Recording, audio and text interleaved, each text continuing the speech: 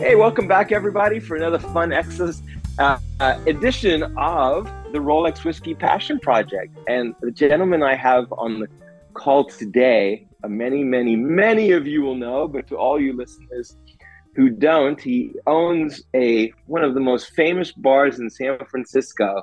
I've met him 3 times in person, and the first time I actually went behind the scenes with our mutual friend Korai, where he was pre-mixing up the project that he's a part of now. Actually, you guys were making cocktails in the back.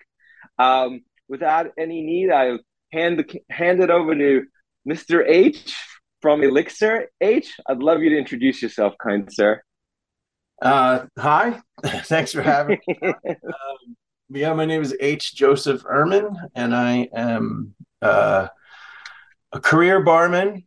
I've owned Elixir now this is my 20th year. We just had our 19-year anniversary. And Elixir is the second oldest saloon in San Francisco. It's been nothing but a saloon on that corner since 1858. We're just a block from the Mission Dolores Church that was founded in 1775. And that neighborhood had no more than wasn't really a neighborhood, no more than 500 people living in that area until the gold rush around 1848. So that period of 1848 to 1858, that 10 years, whether or not the bar is any older than 1858, I don't have proof, but that it was also where our corner was like our strip, our side of the street was the first commercial strip to be developed besides what was built next to the Mission Dolores Church. And so it was, if you picture like any old West movie, it was a big open field with just, however many buildings and a church and a bunch of horses and wagons and rancheros. So, and a nice high ceiling location that you have. Yeah, well, the first saloon burned down in 1907, along with the rest of the neighborhood in the city, or 1906, and so what we have now was built in 1907. But it was still Victorian, and it's all original. I restored all of that when I bought it in 2003. H, tell me, what did 2003 look like buying a saloon in San Fran? What's the market like? Who are the people? What are they doing? What they drinking? It was post.com, which was my situation. I had been director of international business development for a software company, and lost that job along with 90% of the company. I was an MBA, an out of work multilingual MBA, and those were all the people who weren't getting hired. The only people that kept their jobs in the .com fallout were the engineers, and a percentage of them to boot. So here I was with all this MBA debt and no prospects for a job in what I was doing, but I had started my career, or my adult working life, as a cook in 1986. And so I had worked in 17 different bars and restaurants around the country by that time. I was 35 at the time.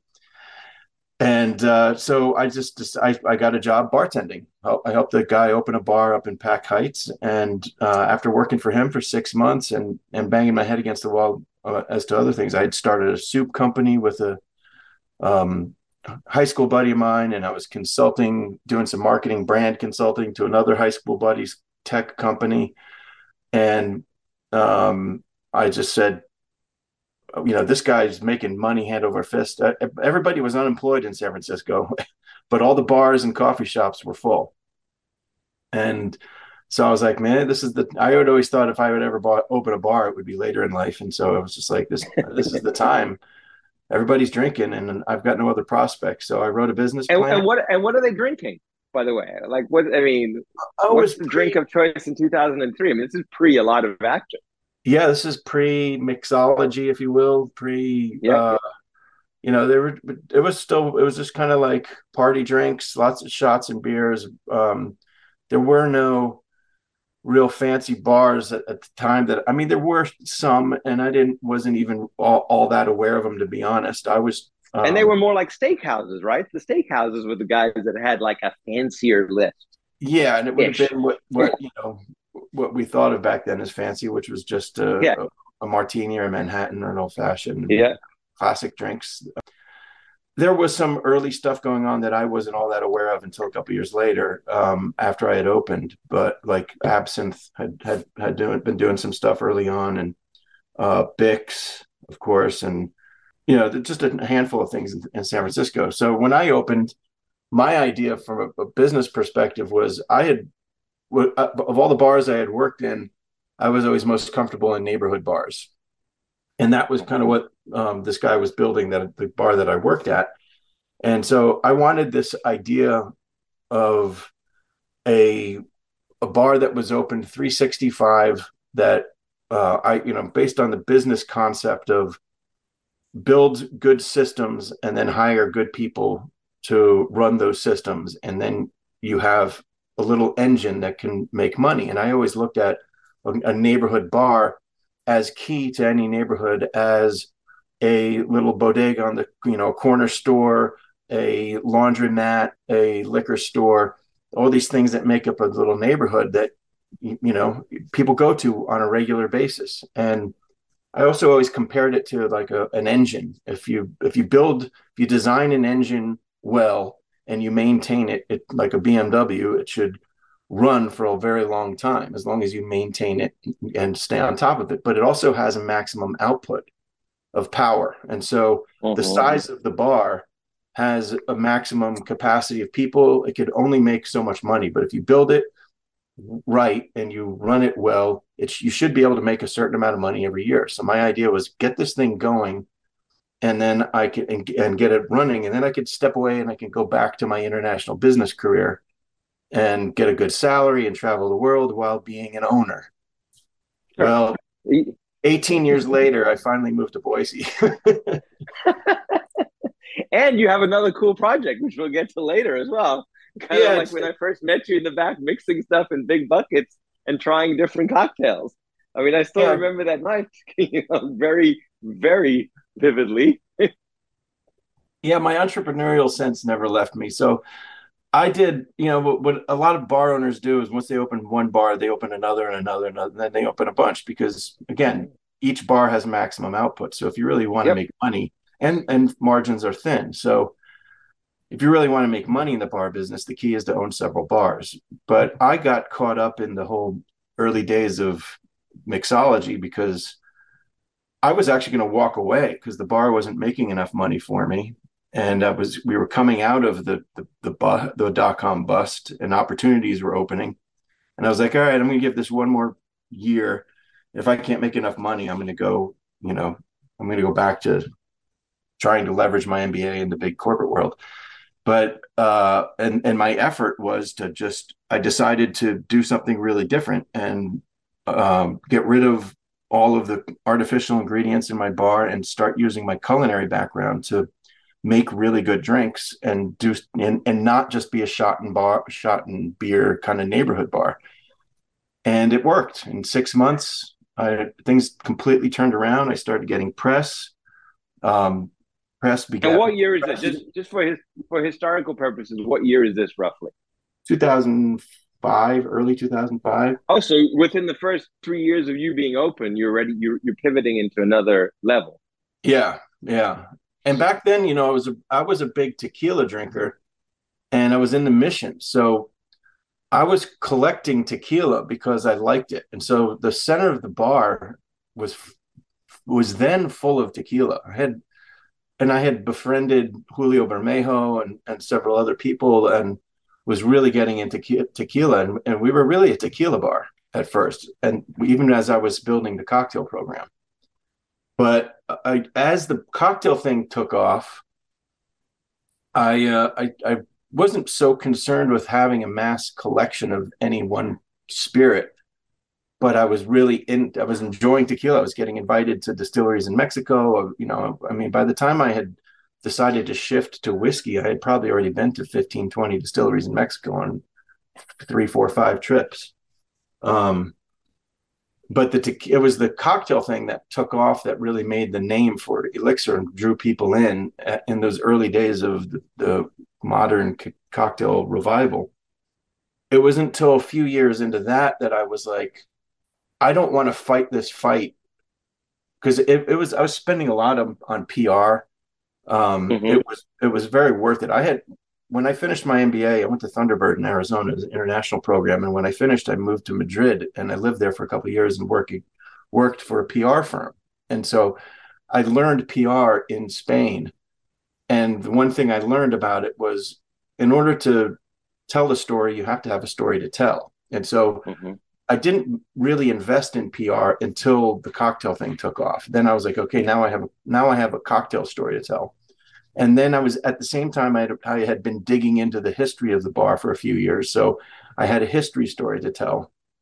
And as I started winning awards and was in magazines and newspapers and stuff, I realized what a grind it was. And I also saw, at the time, I was also building the Square One Organic Spirits brand as brand ambassador and traveling the country. And I was in the green story. I was telling that story. We became the first certified green bar in the country. So I had all these stories going, but the cocktail thing I saw as eventually becoming a grind. Like in order to be at the top of the game, you always have to be on top of it. And I still had in my head that I wanted to make this business more of something that was sustainable, that I could eventually step away from a bit and do other things. And so my thought was, nobody was really seeing Elixir as a tequila bar as much as I wanted them to. Something about it being a tequila bar wasn't working. And I realized that I love whiskey, and an Old West saloon and whiskey just seemed to go together better. So I literally just started collecting whiskey. And And now and then historical purposes, we're what now, 2007-ish, 2008, or yeah, earlier? exactly. Yeah. Yeah, right around Okay. there.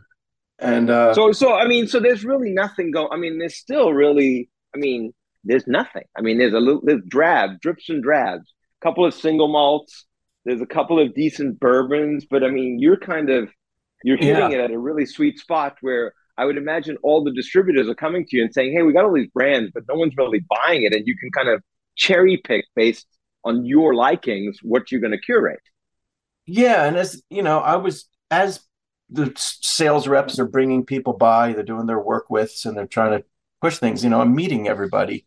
So this is the early days of Jim Rutledge Mm-hmm. pushing Port Roses out after the Japanese took hold of them and said he Yeah. could do it. And I got to be friends with Jim, like really friends, like calling on the cell phone, showing up and doing staff trainings when he was in town, and Al Young coming in, and the old Four Roses crew would they'd come to town and they'd come to Elixir. And even John Hansel and Amy Westlake, when Whiskey Advocate was Malt Advocate, they'd come to town and do Whiskey Fest, and they'd hang out at Elixir the night before and invite all their friends to Elixir to chill out before the night before Whiskey Fest. And so I would meet all those people, and then I would go visit them. And so it, as is anything in good business, it's all about people and relationships, and that gained access to cool stuff and education. And I was a geek for having been like, I really got into becoming a spirits geek by going to all those distilleries in Mexico.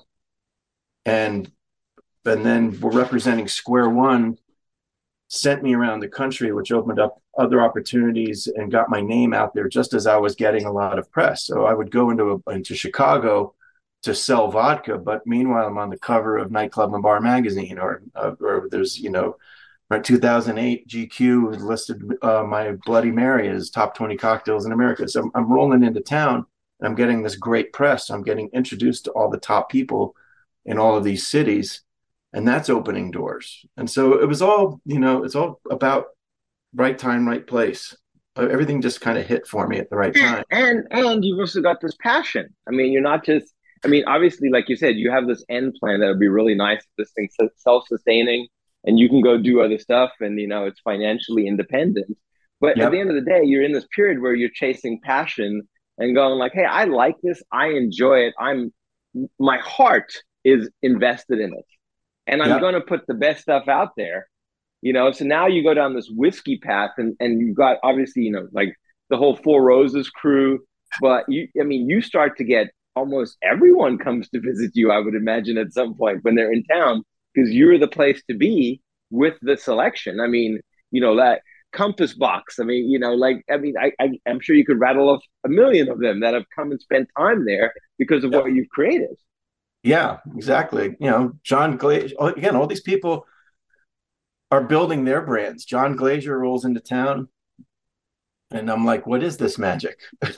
you know, Hey, Willy and Wonka, what are you doing over there? exactly. It He's was like, like he's like, I'm Nick. Well, even he's earlier, like doing.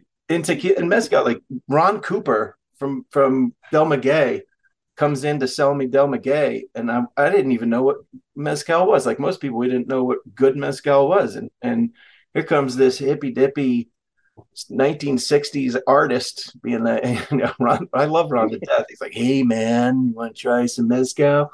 And I'm like, what is this? I haven't even heard of this. This stuff is magic.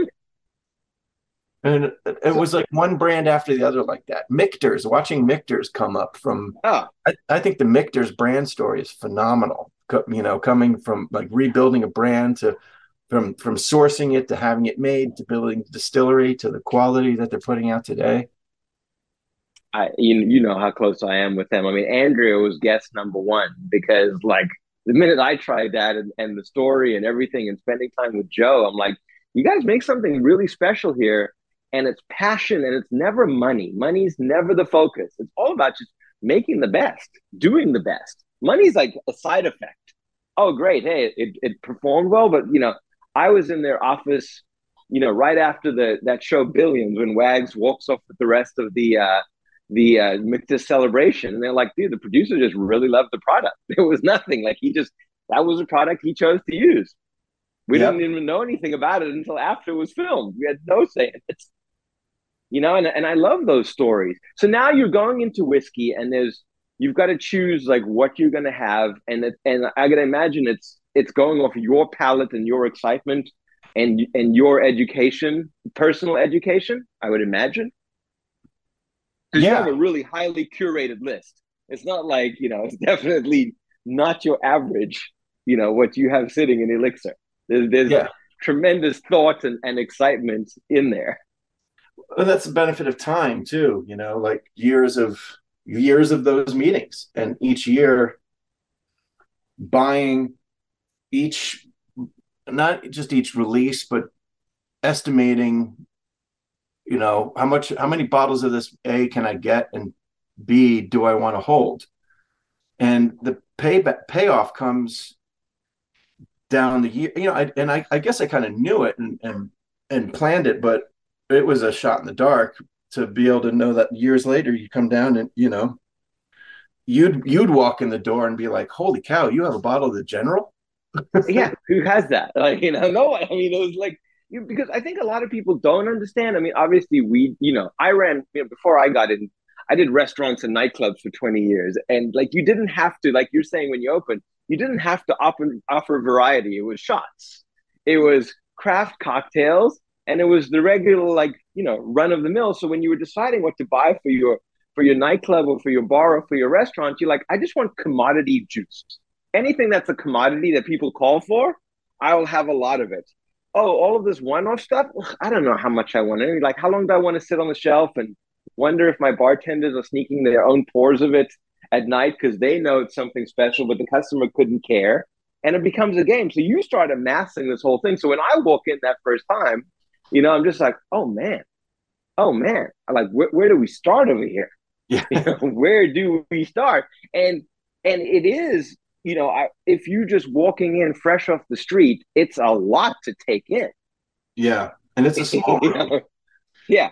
you know, so here you are, like, what we 5 levels up, like all around, everywhere. You just got whiskey, whiskey, whiskey, and I'm just like, wow, and for you curating that, and I know you might have a drip and a drab of mainstream, but you really didn't, like, you didn't you didn't mess with the staple commodities.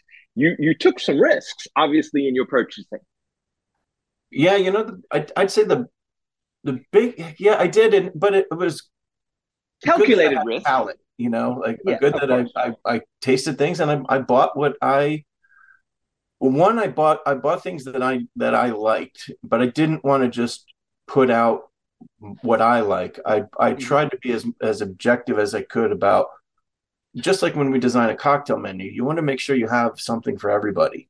And so there would be things that would be like, okay, that's not to my palate. I wouldn't buy that, but I know that it's really well made and it'll sell. And so, or at least I think. And so, Yeah, and some of yeah. those things were big risks, but in general, and if, also I guess there's a business sense too. You look at something, you're like, okay, there's a good story here. Nobody knows this yet, but these guys have a good story. They're making good product. They've got good graphic design or custom bottle mold or whatever it is. And I'm like, this thing's got legs, and I'm going to take a chance on. And a lot of those paid because off. you because you're still in that stage, by the way, when it's old fashions. Yeah. Like that's what they're drinking whiskey. It's like, hey, can I get an old fashioned? And you're like, oh God, don't you want to actually try the whiskey on its own? Oh yeah, I'll do it with like 12 cubes of ice. Oh, okay, hey, drink it however you want. It's fine. But what I've always found that magical moment is when the customer says, hey, tell me something. What else do you have? And then you have this just huge landscape of product behind you. That obviously to a guy like me is nuts. And I'm sure for you, as you created it, curated it, it's the same thing. Give me like a fun whiskey experience. Like for me personally, like the first tasting I ever did at Mictures was with Joe, and I didn't know it was Joe because I'd never met him. So when I met these people in a room in New York, they just handed me business cards, and I didn't want to like start reading all the business cards, so I just put them in my pocket. And then I did this full tasting of mixtures, and I went off afterwards with some of the marketing team, and I was like, hey, that's like the best salesman I've ever met in my life. And by the way, they didn't even tell me that it was Joe. Like they assumed I paid attention to the business card. So I go through this whole like 2 hours with Joe telling me about the wood and the whiskey and the history and everything. And I'm just like, oh my God, this is the most amazing thing ever. This is the best sales guy I've ever met in my life.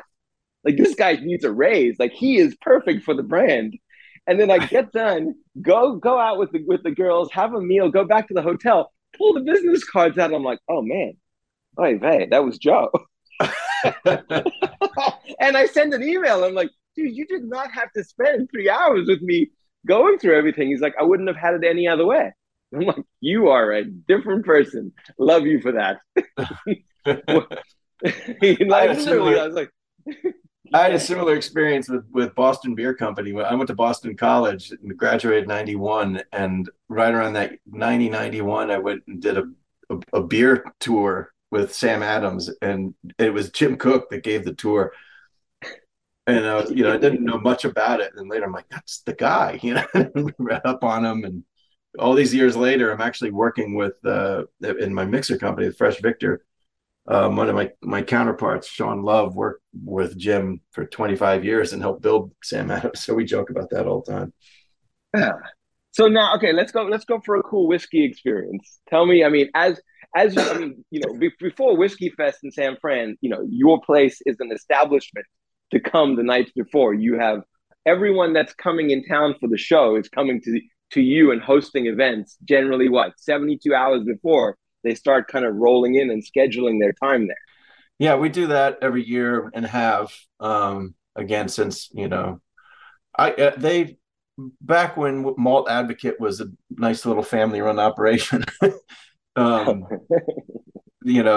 those guys used to treat me well, and like I said, they'd come and hang out, and that was great. And it became this very family oriented kind of thing where now I always say the Thursday night before Whiskey Fest, I call it the Whiskey Social, and I don't promote it to customers as anything. It's more about getting the word out to the industry people that are in town, because like you said, they roll in maybe Tuesday or Wednesday. They do either distributor meetings or they go visit accounts. They take people out to dinner. But I always tell everybody, like, when you're done with all that, just come hang out at Elixir and mix and mingle with each other, because the next day everybody's on, everybody's working. Yeah. They go in, they set up their booth, they don't have time to talk to each other. But Thursday night's the night when they're like, they can hang out and see each other. So you can never know who you're going to bump into on that night, and always a fun experience. And just for you folks listening, like, the people that represent these brands, when they hit the town for a show, and they're, what H is saying, when they're on, they've already been on for 72 hours. They get taken around by their distributor like a full-on dog and pony show. Like, hey, you got to show up at this liquor store because they buy a ton of product. I want you to like take pictures with the husband, wife, parents, everything. Go to the next one. Go to the next one. Go to the next one. So like they're and they haven't even got to the show yet. So they're already just like, oh, this has been a lot. So for them to have that just decompress the night before, it has, I mean, I've been there. I see how magical it is where they're just totally relaxed.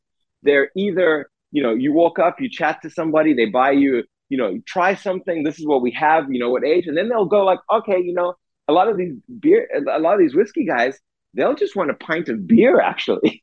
Oh yeah. Like they just like, hey man, like I love what I do, but I need a break, Like I've gone out with some of these guys and it's just champagne. They're like, I can't. Like I just, I love what I do and I do what I do, but I also I need a personal moment. And you see them so relaxed at your establishment because it's personal time. They're not on, there's no expectation. It's just, hey, have a good time in a relaxed environment. You sure don't have any expectations on them. And it's just kind of become like a thing to come do. And I love that. Yeah, and I've got so many good memories of like so many cool like actual historic moments that happened. Like I remember a long time ago, Bill Owens, who started the American Distilling Institute, or ADI, asked me to come up to Petaluma and teach some people who are going to study how to make whiskey, teach them about whiskey cocktails. And in that class was Wes Henderson. And I met Wes, and then years later, Wes comes to the bar the night before Whiskey Fest with Lincoln, and John and Amy are sitting at a table, and they had brought in some samples of a whiskey, and they gave a sample to John and a sample to me, and we tasted them, and it was the first blends of Angel's Envy. And I got this I have this picture of me and Wes and Lincoln out in front of the sign. And just last year I took my lead bartender Nick to Kentucky for a tour after just making him lead bartender. He had never been to Kentucky. So I took him on a tour, and we went. I'd never seen the Angel's Envy distillery. And I went and we met up with Wes, and he gave us a tour. And he told me that those samples he gave us that night, he and his dad just finalized the blend for Angel's Envy in their hotel room just before coming to Elixir. Wow. He's like, those were the very first blends. We just finalized the blend, and what you tasted were the very first samples of that before it went to market, and what the final blend was. Then there was like, I remember like Lou Bryson working the door, like hanging out the front door and pretending to be the doorman all night, checking IDs. Gabe Orenzo, God bless him, rest in peace, getting behind the bar that night, one of those nights, and guest bartending. Jim Rutledge and the Four Roses crew bringing the whole Japanese C-suite team into the bar when they first came to the States. Well, it's interesting because you talk about the Four Roses crew. My first Four Roses barrel pick was with Al. And yeah. Al was we were talking about like all the notes you pick up on bourbon in general. And let's just say hypothetically, there's 25 different notes that are characteristic of a bourbon. And he said when the Japanese crew came in, they brought the wine som in town. And the wine som has, wine has their own characteristics and notes. So the two of them were drinking bourbon, and the wine guy's like just throwing out notes. And Al's like, oh my God, yeah, that totally could be. Yeah. Oh God. He's like, it was like a whole other palette. And he's like, that was just an experience where I was like, man, whiskey really is whatever it is to you. Yeah. Because here I am like quasi pre-programmed to these 25 things that I'm going to pick up. And here comes another person that has another 25 program for a whole different spirit. And we're drinking our whiskey. And he's like, oh, I have some crossovers here. This is great. Yeah. Oh, special time. And then so obviously your compass box is a pretty significant. What was it with like John Glaser comes out, and for you as H, you're like, this is something different. What's he doing here? Yeah, it was, we just hit it off because he's just such a nice guy. Yeah. And we're about the same age, and we just had great conversations, and just tasting through. It was like the right time when I met him too, because I really had learned enough where I could break it down, and when he was his whole perspective on truth and information and Mm-hmm. putting it all out there. I'm a And big just for the listeners, like so all of the Compass Box recipes are published yeah, on the website. Like you can tell the breakdown of where he sourced it from, how much he put in, everything. It's full transparency, which is and very unique. I mean, he just literally, probably one of the best blenders in the world. yeah, he broke the mold. I mean, he went against all the rules and kept pushing them over the years to break them and change them, and he has. He's a true Mm-hmm. maverick in that way. And I'm a big advocate of education. I think, as a consultant for my consulting company, I created the consulting company on the idea of initially of like a lot of people did in the early days of cocktails, helping other people make great cocktails. But I did one other program for JW Marriott, and within 6 months they completely changed the program. And I was like, that's ultimately unfulfilling for me. I don't want to do that kind of consulting work. I like to teach people, and I had this rare opportunity. I've been invited to distilleries all over the world, and I've studied distillation on a level that most distillers don't even get to do. So that's where my consulting focuses on professional beverage education and sharing that knowledge and those opportunities. And I couldn't do that if people like John didn't provide an openness to how they're doing it and what they're doing. And because I saw, like I said, early days of going to Mexico, and again, my MBA was focused on doing business in other countries and understanding international commerce. And I learned early on that there's a lot of lying, especially in Mm-hmm. developing nations. There's a lot of lying about business. Oh yeah, we do this. Oh yeah, we do that. And I saw so much of that in Mexico. You go from one distillery to another, and and that was a lot of the evolution of the tequila industry in the last decade and how it's so big now. There was all this push about not lying about your tequila, being truthful about what you're using. You're using an autoclave. You're using you're shredding your agave versus crushing it. Or you're using open air fermentation versus closed.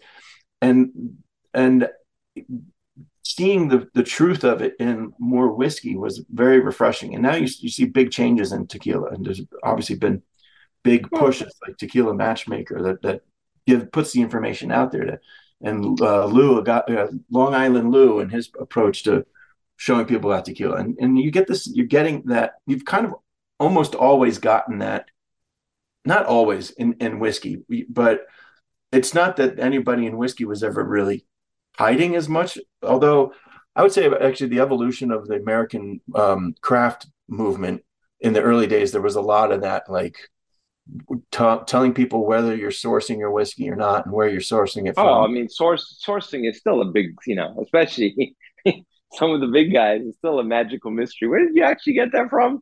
You Yeah, know?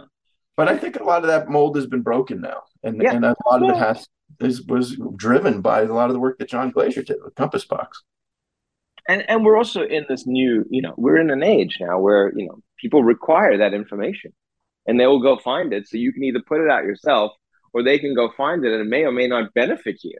So I think it's also part of this, like, well, we didn't mean to be sneaky, but we're going to be less sneaky now. And I think with John from day one, it was never about being sneaky. He's like, I just want full open source as to what I'm doing. That's part of the fun. I don't want you. I Yeah, want you to actually enjoy what I make, and I'm going to tell you exactly how I did it. and there's the nerds, or like I created a logo for Elixir, the Elixir Whiskey Geeks. I like to use that whole concept of whiskey geek, but you get them in. There's tequila geeks and there's rum nerds. They're fanatical and they're crazy. And these, it in bourbon especially, like Yeah. you can't hide because they will come at you. Oh, and then especially now that it can be also publicly put out there, you don't want to be that guy. Like Yeah. it doesn't end well, which I like that. It should be all. I mean, I love the education. Obviously, I have my investment side of it. But for me, like with what I do as Rolex Whiskey, it's been more about like, can I help these brands that don't have billion-dollar marketing campaigns, but make really amazing whiskey and have really amazing stories? Can I put it out there so when you're deciding how to spend your $100, $50, $200, whatever your budget is, I'm like, you should look there. Like they're doing it right, in my opinion. Yeah. In my Yeah. opinion, they're doing everything. And as someone that doesn't drink, never drank to numb the pain. It was always for enjoyment. I get to drink some really cool stuff. So when Yeah. I see something I like, I'm like, oh my God, the world needs to know about that one. Yeah, and those are the companies I like to work with. That those are the companies I like to sell. Those are the ones that I always say, if you see something on the shelf at Elixir, it's because I've done the research, and Yeah. that's how I built that collection. And those are the companies I work with in consulting too. Like I have a little shameless self plug. Go. I'm a part of a spirits company called Kokoro Spirits, and my friend Howard started this thing, and I came on board because he built something really cool. It's a B Corp. We're basically an American independent bottler across spirit categories. And we started with the Blanco tequila that I helped select, and we won a gold at San Francisco on that. And then we macerated agave in that for 10 days, and we launched that as a limitada, and that is excellent and available now at kokorospirits.com. And then last year we went to Kentucky, and Howard said to me, like, what should we do next? And I said, let's do a blended American whiskey. Let's not, I don't want to do a bourbon. There's so much bourbon. Let's do a really cool, unique blend of American whiskeys that has a unique flavor profile. And we hired Ashley and Monica at the Spirits Group in Kentucky to help us source the whiskeys and blend them. And we put out a really good 4-grain blend of 3 different whiskeys that we got, and that's available now. And we're going to work on a rum next, and we're going to put out more tequila and more whiskey. And so that's a really fun project, and it's got all of the Well, hallmarks of the things I look for in the whiskeys I buy. And so that's well, a and fun project. I also think H, you're going back to your roots of craft cocktails, except you're doing it with single spirits. Like Yeah. you're making, and that's the passion. Yeah, and I eventually, again, moving from my focus from building the bar's cocktail renown to building its whiskey renown, I look at it that way. Like, and I became more of a straight spirits drinker than a cocktail drinker, because I look at a well-produced spirit as being having all of that complexity that a well-built cocktail has. But with a well-built cocktail, it's all about it's like blending. It's about taking a bunch of unique ingredients and blending them at the right ratios in order to create an end product that is ultimately the sum of its parts, but a greater thing than each of the individual components. And a well-made spirit is like that, whether it's a straight distillate or a blend. It's all about bringing all those parts together. And a really complex straight distillate that's not blended, a single barrel or anything like that, is ultimately that much more interesting, because the process of creating it is so complex. And it's not Well, just saying, I need I this because it's a little sweeter and it's going to bump up the sweet profile. You get that sweetness, or you get that level based on fermentation and aging and selection and cuts, and well, I got to wrap this up but I tell you, we got to have another discussion. And when you were saying all that, that to me is Blackadder. That's why I love drinking oh Blackadder God. whiskey, because whatever they're doing, they started with great stuff, but they just make it magical. And it's straight. Boom. They don't even mess with it. Charcoal, everything's in there. The whole kit. Uh, It's like a shake me up. but I remember, again, going back to when I was traveling the country with Square One. I went to Boston in the middle of winter, and I was there to build the market. And I got sent to Federal Spirits in Government Center.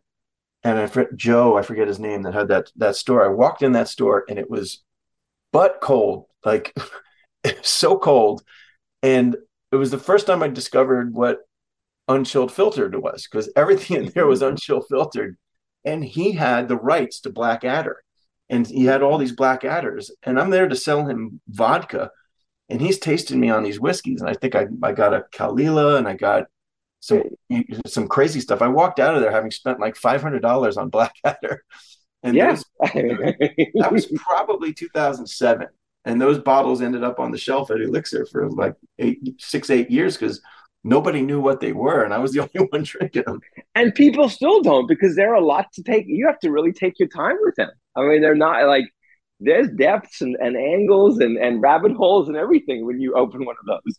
Well, it's the same as at the same time I was introduced to Gordon MacPhail and Yeah. met Michael Urquhart, and I mean, one of my favorite independent bottlers like Blackadder, and I started collecting all these different independent bottlers, and those are the most difficult thing to sell because nobody still gets it. Nobody still knows what they are. They see the brand and they're like Blackadder. I'm like, it's a Kalila. No, it's Blackadder. No, it's a Kalila.